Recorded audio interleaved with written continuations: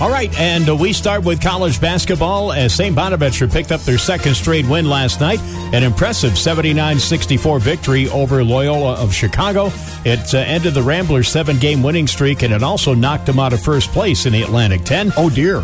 Senior captains Moses Flowers and Darrell Banks III led the way with the victory. Flowers with a great night of 12 points, along with season highs of 8 rebounds, 4 assists, and 5 steals.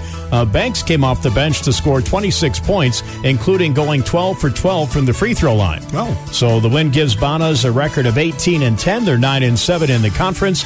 They've got the weekend off now, and they'll play a week from tonight down in D.C. against George Washington.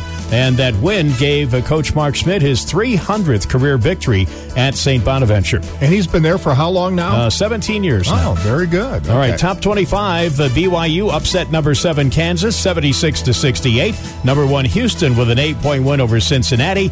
And number 10 Kentucky with a 2-point win over Mississippi State. Sabres, their 3-game winning streak comes to an end last night. They got beat by the Florida Panthers 3-2. Sabres played well in this game, but gave up a couple of goals in the first period after scoring the first goal of the game and could not come back. Tage Thompson with a goal late in the third period got them back to within 1. But the Panthers shut the door after that. No. Buffalo stays 11 points behind Tampa Bay because the Lightning lost. Tampa Bay is the next opponent. That'll be tomorrow night down in Tampa.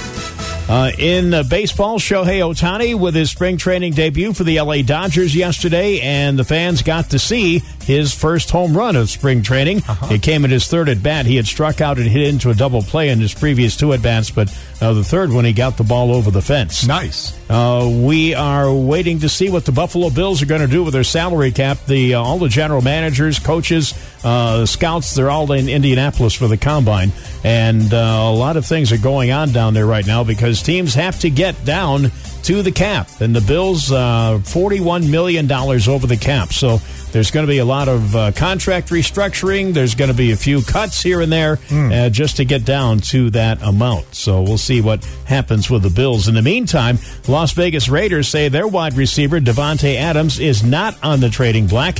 Raiders general manager Tom Telesco made that known to the rest of the league yesterday.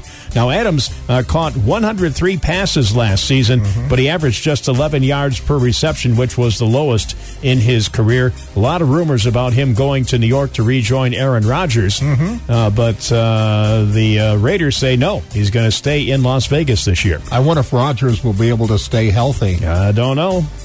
He's 40 now, isn't he? So he's up there. Yeah. Yeah. A little long in the tooth for a football player. I know. All right, and there is your look at sports. WPIG weather. Brought to you by Carpet Express, 611 West State Street. Expect the best at Carpet Express. Wind advisory in effect.